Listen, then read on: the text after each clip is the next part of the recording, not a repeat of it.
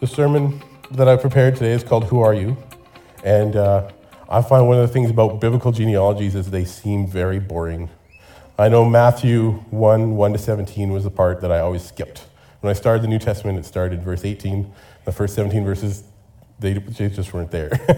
You read it once, you got to figure it out. You don't have to go back. But I've said in the Bible studies that I've led before that Scripture reveals the nature of God.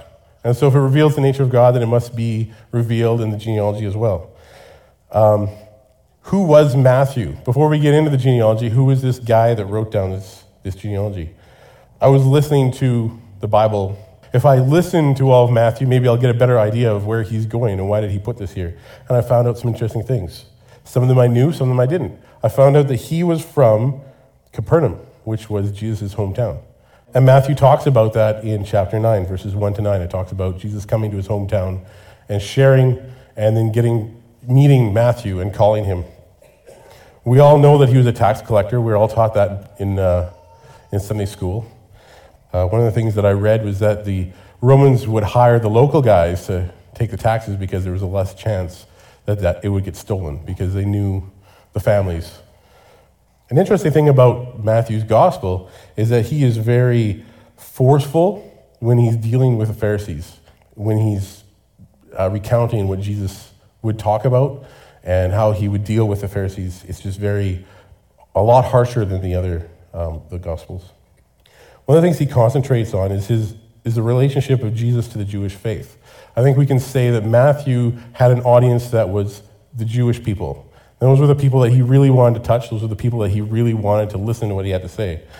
And he wants the Jews to see that Jesus is, in fact, the promised Messiah, and that he was the son of David. And so that's why he starts with the genealogy, because this is something that's very important and very close to the Jews. So why are genealogies important? There's a historical value through validation of stories and events. It preserves our culture, our tradition, and our legacy. I know when I was younger, my grandparents on my mother's side would talk about their time in Russia. They would talk about where they had lived and how they had lived and why they had left. And I remember watching a movie once called And When They Shall Ask. And it talked about in Russia there was an intolerance for the Mennonites, an intolerance for what we believed. And they would steal our land and they would do many other brutal things. I remember my great uncle talking about some of the things that he remembers as a little boy growing up in Russia and the torture that he watched in his own family. There's a loss of tradition as generations pass. We lose our language. I know I spent some time learning German when I was in school. I don't know enough of it now to do more than get myself in trouble. I know that my parents speak enough German so that my brother and I don't really know what they're saying, but we get a general idea. And then they were my grandparents, and I remember them speaking German quite a bit more fluently. But that language has pretty much disappeared, which is unfortunate. There's also a loss of our faith as traditions pass. I think there's an importance of faith when we go through a struggling time. But when we're in a time where there is no struggle, the faith wanes. And you see that in the generations that follow, that it's not as important. And it seems like people don't chase after what was so important. The other thing about genealogies is it has legal claims to property, inheritance, and paternity. And this is really what Matthew was here to talk about. That the Jews, everything was hinged on this genealogy because of the claims that it made. It addresses false accusations. There had been, in the past, false messiahs that had made claims to the kingship of David. When you look at some of the stories of these uprisings that happened before the time of Christ, where these guys would come and try to break away from the Romans, and some of their claims, maybe not to the messiahship itself, but to some sort of leadership over the people. It provides a historical claim. If you've got a genealogy, you can look at that and you can say, we have a place in history. It's really interesting over the last 2 weeks. Denise and I have been kind of watching this show, so Who Do You Think You Are? All about genealogies, and it looks at people of fame, where did they come from, and who are their ancestors. There was one woman that they looked at who she was and where she came from, and they traced her back, I think it was 7 or 8 generations in the States, and then into England to the time of Oliver Cromwell and the uprising. And then they traced her back even further. that she had royal lineage in England, and then they trace it back even further to Charlemagne, where she was a descendant of Charlemagne, which to me is amazing because when you look at genealogies, they don't seem to really go past the 1700s. That there's something that they just didn't keep track of. Before I start looking at this genealogy, I have a question. Do you know what the first recorded biblical genealogy was? So we're just going to jump in and I'm going to introduce you to some guys here. There are 3 basic parts of the genealogy, and they're in groups of 14. And the first 14 start at Abraham, and they go to David. There are 3 claims in verse 1. There's a claim that Jesus is the Messiah, that he is the son of David, and he is the son of Abraham. Each one of these claims builds on the other to support the one that comes after it. This was done specifically for the Jews because they would have followed that genealogy to show why different families were from different places. When we talk about the birth of Christ, they were called back to Bethlehem because that was, from David, from his town. It also talks about the covenant with Abraham, and it's really interesting when we look at the 3 different parts that each one represents a different kind of covenant. And so this first group of 14 guys talk about the covenant with Abraham. And it talks about making Abraham a great nation. And it talks about blessing those people that blessed him and cursing those people who cursed him. And it also says that all people on earth will be blessed through Abraham. And there's just a little bit of a hint right there at what's going to happen to Abraham's family and why is this guy so important. He wasn't just the father of a nation or nations. He was also in the genealogy that led to Christ, which is really the most important thing. But what is wrong here? When you look at this genealogy, when you look at these 14 people, what is wrong with this genealogy? None of the first fathers in this genealogy, the first 5 guys, were the firstborn.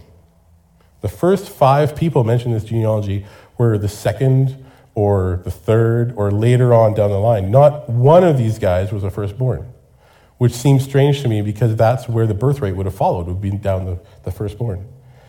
It mentions Abraham, Isaac, Jacob, Judah, and Perez. But it doesn't talk about Ishmael. It doesn't mention Esau, and it doesn't talk about Reuben. These would have been the firstborn. And there's a reason for that. It's to show the will of God through his providence. Because none of them can boast of preeminence or titles. And none of them can say, I was the firstborn and I carried the birthright and this is my family and I've got a claim to something. It exalts those who are in lower position. I know it talks about, some of them and some of the problems that they had. I know that Isaac kind of seems like this scrawny little hairless dude compared to his brother Esau, who was described as being ruddy and, this big macho guy. So he wasn't really this standout kind of person that you would think that you would want your family to be following after. It puts honor on those people that we would not honor. Typically, women were not included in Jewish genealogies. And Matthew mentions 5. Not only does he do that, he mentions some people that, they're not the people you talk about at your family gatherings in a loud voice. They're the people you talk about quietly on the side. So we've got Tamar, and Tamar was the incestuous mother of twins through Judah. So Tamar had married the son of Judah, and he died. And she didn't get any sons through this guy. So she went and hid on the gate of the city, pretended to be a prostitute, and then had children through her father-in-law. This isn't really an honorable thing that she did. And yet she's mentioned in this genealogy. It mentions Rahab. She was a prostitute from Jericho. She wasn't even an Israelite. She wasn't from the family. She was a foreigner. And here she finds herself in the genealogy of Jesus. It mentions Ruth. And Ruth was a Moabite who was forbidden from entering the assembly of God because of Lot's incest with his daughters. It's not a theme, it just so happens that. But when Lot and Abraham split, then Lot's family moved off to the side, and there wasn't any kind of, he had 2 daughters, but he didn't have any sons. And so they slept with their father, and out of them arose a couple of nations, and one of the nations was the Moabites. And because Ruth was a Moabite, there was this Jewish law that she wasn't allowed to be part of them. She wasn't allowed to come into the camp. She wasn't allowed to celebrate with them or to to go to the temple with him or to worship. And here she finds herself in the genealogy as well. And it mentions two guys. They're brothers. There's Pharez and Zara. They were the twin sons of Judah through Tamar. Now, I read about these two guys, and Zara stretched his hand out of the womb, and the nurse tied a string around his hand. And then he drew it back in. And then Pharez was born and took that birthright away from him. So Pharez technically was the second son, but he took the birthright away from his older brother. This is used as an allegory to describe the Jewish and Gentile churches. And one of the things that I read, it says here that the Jewish church reached out for the birthright, but withdrew its hand. And the Gentile church broke out and took the birthright away. I just found that really interesting that they took that idea of these two brothers, these twins, and how one had it. He had his hand there, and he was marked, and he drew it back, and the birthright was given away to his brother, to his younger brother. So the second group in this generation is from David to Jeconiah. And they often call that the deportation of the Jews. So there is a claim to the throne right here in these verses, in this group of the genealogy. Even though 14 kings are mentioned, only David is addressed as a king, which I find really interesting because we know that all these guys were kings, but only David is referred to as a king. He's King David. And I think that's important because Jesus is called the Son of David. He was given a kingly role. He was this Messiah, he was this Savior. Just like Abraham, God made a covenant with David. David was to have a child who had not been born yet, who would succeed him and establish his kingdom. His son would build a temple instead of David. The throne of his kingdom would be established forever. The throne would not be taken away from him, even though his son's sin would justify chastisement. And David's house, throne, and kingdom would be established forever. And again, this is part of the point of Matthew's genealogy. It shows direct descendants from the royal line. It shows that God fulfilled his promise, and it proves the claim of Jesus as a true king. And we read about that in Matthew 27. So Matthew 27, verse 11 says, Jesus stood before the governor, and the governor questioned him, saying, "Are you the king of the Jews?" And Jesus said to him, "It is as you say." So Jesus claimed the kingship when he was asked. Christ is the legal heir to David. The interesting thing is that property rights were linked by family heritage. Land was the inheritance of the family and could be traced back to when the Jews had settled in Israel. And I think we remember from the Old Testament, we read the genealogy of the family of Abraham and how when they came into Egypt, they were listed, and there's all the brothers and all the kids and everything like that. It was through these guys that there was an inheritance to the land given.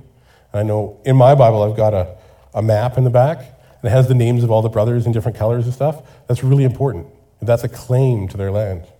Individuals who could not trace their genealogy had no inheritance and were treated as foreigners. And that becomes really important very quickly after the crucifixion of Jesus. Another interesting thing is the importance of Bathsheba. Here we have the fourth woman named in the genealogy. And it marks a couple of things. There's a divergence in the genealogy of Jesus. And Matthew continues on through Solomon, but if we go to Luke and we look in Luke, he talks about the genealogy of Jesus through Mary. And they meet right here after David. So David had two sons. He had Solomon and he had Nathan. And Nathan became the father to the line of Mary, and Solomon became the father to the line of Joseph. Now, there's a few things that we look at in this piece of scripture that kind of cause some bickering in the church. And one of them is this idea of generational sin. Right here in this piece of scripture, we find out about a curse on the line of Jesus. It's called the curse of Jehoiakim. The very last king in the line of David, the lineage through Joseph, had a curse on him. So they went to the king in the court, but they had deposited the scroll in the chamber of Elishama the scribe, and they reported all the words to the king. Then the king sent Jehudi to get the scroll, and he took it out of the chamber of Elishama the scribe. And Jehudi read it to the king, as well as to all the officials who stood beside the king. Now the king was sitting in the winter house in the 9th month, with a fire burning in the brazier before him. When Jehudi had read 3 or 4 columns, the king cut it with the scribe's knife and threw it into the fire that was in the brazier, until the scroll was consumed in the fire that was in the brazier. Yet the king and all his servants who heard all these words were not afraid, nor did they rend their garments. Even though Elnathan and Deliah and Gamariah pleaded with the king not to burn the scroll, he would not listen to them. And the king commanded Jerahmeel, the king's son, Shariah, the son of Azriel, and Shelemiah, the son of Abdiel, to seize Baruch the scribe and Jeremiah the prophet, but the Lord hid them. Then the word of the Lord came to Jeremiah, after the king had burned the scroll, and the words which Baruch had written at the dictation of Jeremiah, saying, Take again another scroll and write on it all the former words that were written on the first scroll, which Jehoiakim, the king of Judah, burned. And concerning Jehoiakim, king of Judah, you shall say, This says the Lord, you have burned the scroll, saying, Why have you written on it that the king of Babylon will certainly come and destroy this land, and will make man and beast to cease from it? Therefore, says the Lord, concerning Jehoiakim, king of Judah, he shall have no one to sit on the throne of David, and his dead body shall be cast out of the heat of the day and the frost of the night. And I will also punish him and his descendants and his servants for their inquiry, and I will bring on them and the inhabitants of Jerusalem and the men of Judah all the calamity that I have declared to them, but they did not listen. And so this king was approached by Jeremiah, and he put him out. He burned the scroll, he burned the words of God, and God got really, really mad at him, and he said, That's it. That's the end of your line. The kings of David will no longer be able to claim that throne. It voids the claim of kingship by Christ through the line of Joseph, while retaining legal inheritance. The thing is that Mary's lineage through Nathan is not affected by the curse. And that's recorded in the genealogy in Luke for chapter 3. Is there something wrong in this genealogy? When you read through these 14 guys, is there something wrong in this genealogy? It records 14 kings, but when you go to the Old Testament, there's actually 18 that happened in this period of time. So there are 4 that are skipped. Of those that are recorded, 11 of them were considered evil. So there's a pretty bad thing going on in this family. This was common. When they did genealogies, a lot of times they would use little things to help them remember. And this is another little sort of gray area, this whole numerology idea. But they would use this to help remember the genealogies. So here we've got 3 groups of 14. And when you look at that 14 and you figure out how the Jews use numbering systems, every time you have a number, it represents something. And the number 14 represents David. And so by doing this, Matthew was pointing back to David again and again and again by using the groups of 14. And so it doesn't take away from the genealogy that these guys aren't mentioned, but it's part of remembering, it's part of, passing it down through this oral tradition that they had. The last group of 14 follows from Jeconiah to Joseph. And there's some pretty interesting things that are happening here. Just like with Abraham and David, there was a covenant made. There is a covenant made with this group of people as well. It was the end of the throne of David, and nobody sat on the throne after the deportation to Babylon. But God makes a promise to Zerubbabel. On that day, declares the Lord of hosts, I will take you, Zerubbabel, son of Shealtiel, my servant, declares the Lord, and I will make you like a signet ring, for I have chosen you, declares the Lord of hosts. The signet ring was a really important thing. It kind of tied them back to this kingship. The thing is that the signet ring was kept on the right hand. And when we read about who Jesus is, it talks about Jesus being found on the right hand of God. So there's this promise made to this last group of people that even though they don't have that kingship anymore, that they've lost their throne, that there's still a promise, that there's still an importance to who they are. This was the end of the line. And as we read through this genealogy and we come to Joseph, we find that Joseph was the adoptive father of Jesus. And so the bloodline ends with him. The curse that we talked about in the line of Joseph ends also because Jesus was born without sin. The nature of sin was not in Christ because he was not born of a fleshly father. and claiming God as the Father supersedes the sin of Adam as well. Also, through proclaiming the adoption of Joseph, it gives hope to those who have no earthly claim to the salvation of the Old Covenant. And I think that's really important in the New Testament. The Old Testament were people that could say, I can trace myself back through this genealogy, and I've got a claim because God made a covenant with my grandfathers. But in the New Testament, he's saying there's an adoption process here, that you don't have to be part of that genealogy, you don't have to be part of that ancestry, that I will adopt you in and you will be able to claim that exact same thing, that promise can be yours as well. And also the completion of the covenant to Abraham comes through Mary. This is the fifth woman that's mentioned in the genealogy. This covenant is not fulfilled through all the guys. The covenant is fulfilled through Mary, a woman. Her great-grandfather was not the firstborn. It was Nathan, the younger brother of Solomon. There's a complete inheritance. In 70 AD, Jerusalem was sacked by Titus. And although he was ordered to destroy the temple, Titus had planned to save it and dedicate it to a Roman god. The thing is that the temple was accidentally burned to the ground by soldiers who were trying to burn down the fortress. Jerusalem ceased being a Jewish state and was ceded to the Romans. Now here's an interesting thing. When they destroyed the temple, they destroyed the genealogies. It halted any kind of historical claims of inheritance or property rights that the Jews had. The Jews could not claim their land because they couldn't prove it. They couldn't claim inheritance because they couldn't prove it, and everything was gone. Essentially, the Jews became foreigners in their own country. And because of their own law, they lost everything. And the fulfillment of the prophecy was made by Christ. There can never be another claim to the throne of David because you cannot trace families back through the line of David. So there cannot be another claim. The last thing I want to look at is not only does Christ claim to be the king, but there's also a claim to the priesthood. I found some really interesting stuff when I was looking through the Jewish idea of where does priesthood come from. According to Jewish custom, the firstborn was intended to serve as a priest and a minister of God. During the sin of the golden calf, the priesthood was transferred to the sons of Levi. Because when Moses came down and he saw these people worshiping the golden calf, the only ones that weren't were the Levites. And so this idea of the firstborns being the priests was taken away and it was given to the family of Levi. Christ was the firstborn of God. Christ was sinless. And because he was born without sin, that priesthood is returned to him. He can claim the priesthood being the firstborn.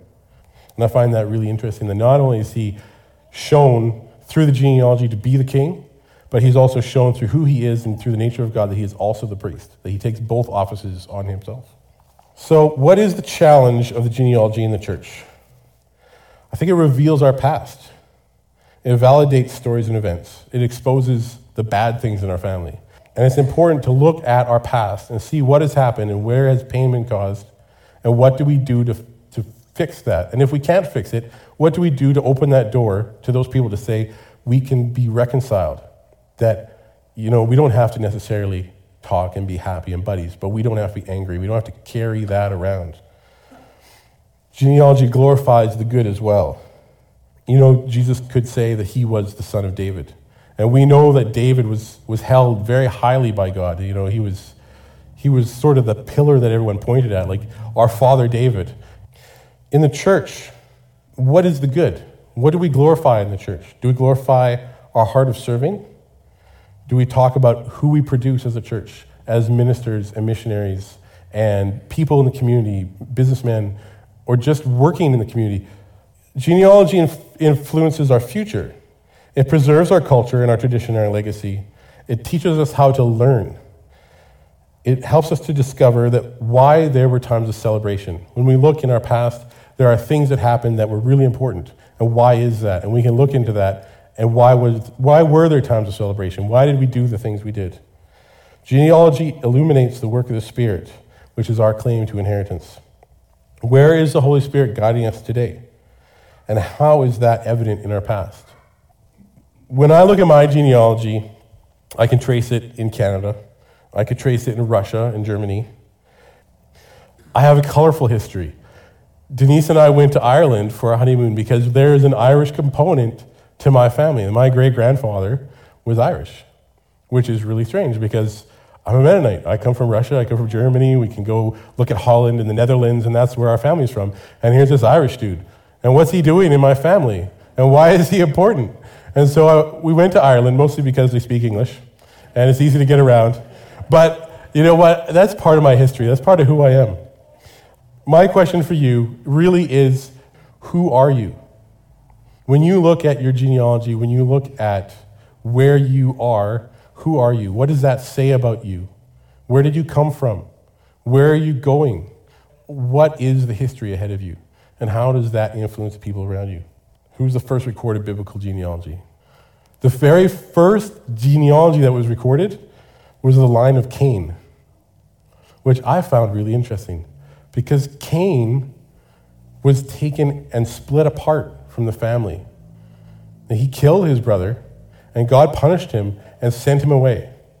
And I think that says something to us that's really important, that there is a providence of God on us, that even though we don't come from that line, that we can't trace ourselves back to a Jewish history, that God takes care of us. When we look at that line of Cain, it talks about him and his sons and his sons' sons and the cities that they established and the type of trade that they got into and how they influenced the people around them. And yet Cain was split off of the line of Adam. And I find it really interesting that in that genealogy, regardless of what happened to that family, there was a providence that God had his hand on that family and he kept them going through the generations. You know, genealogies can be a little bit boring.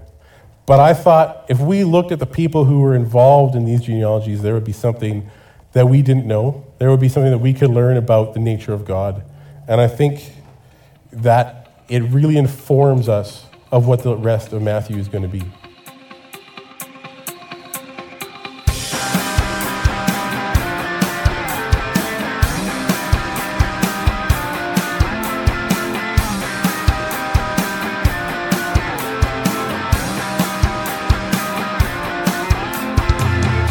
Do we believe what we believe we believe?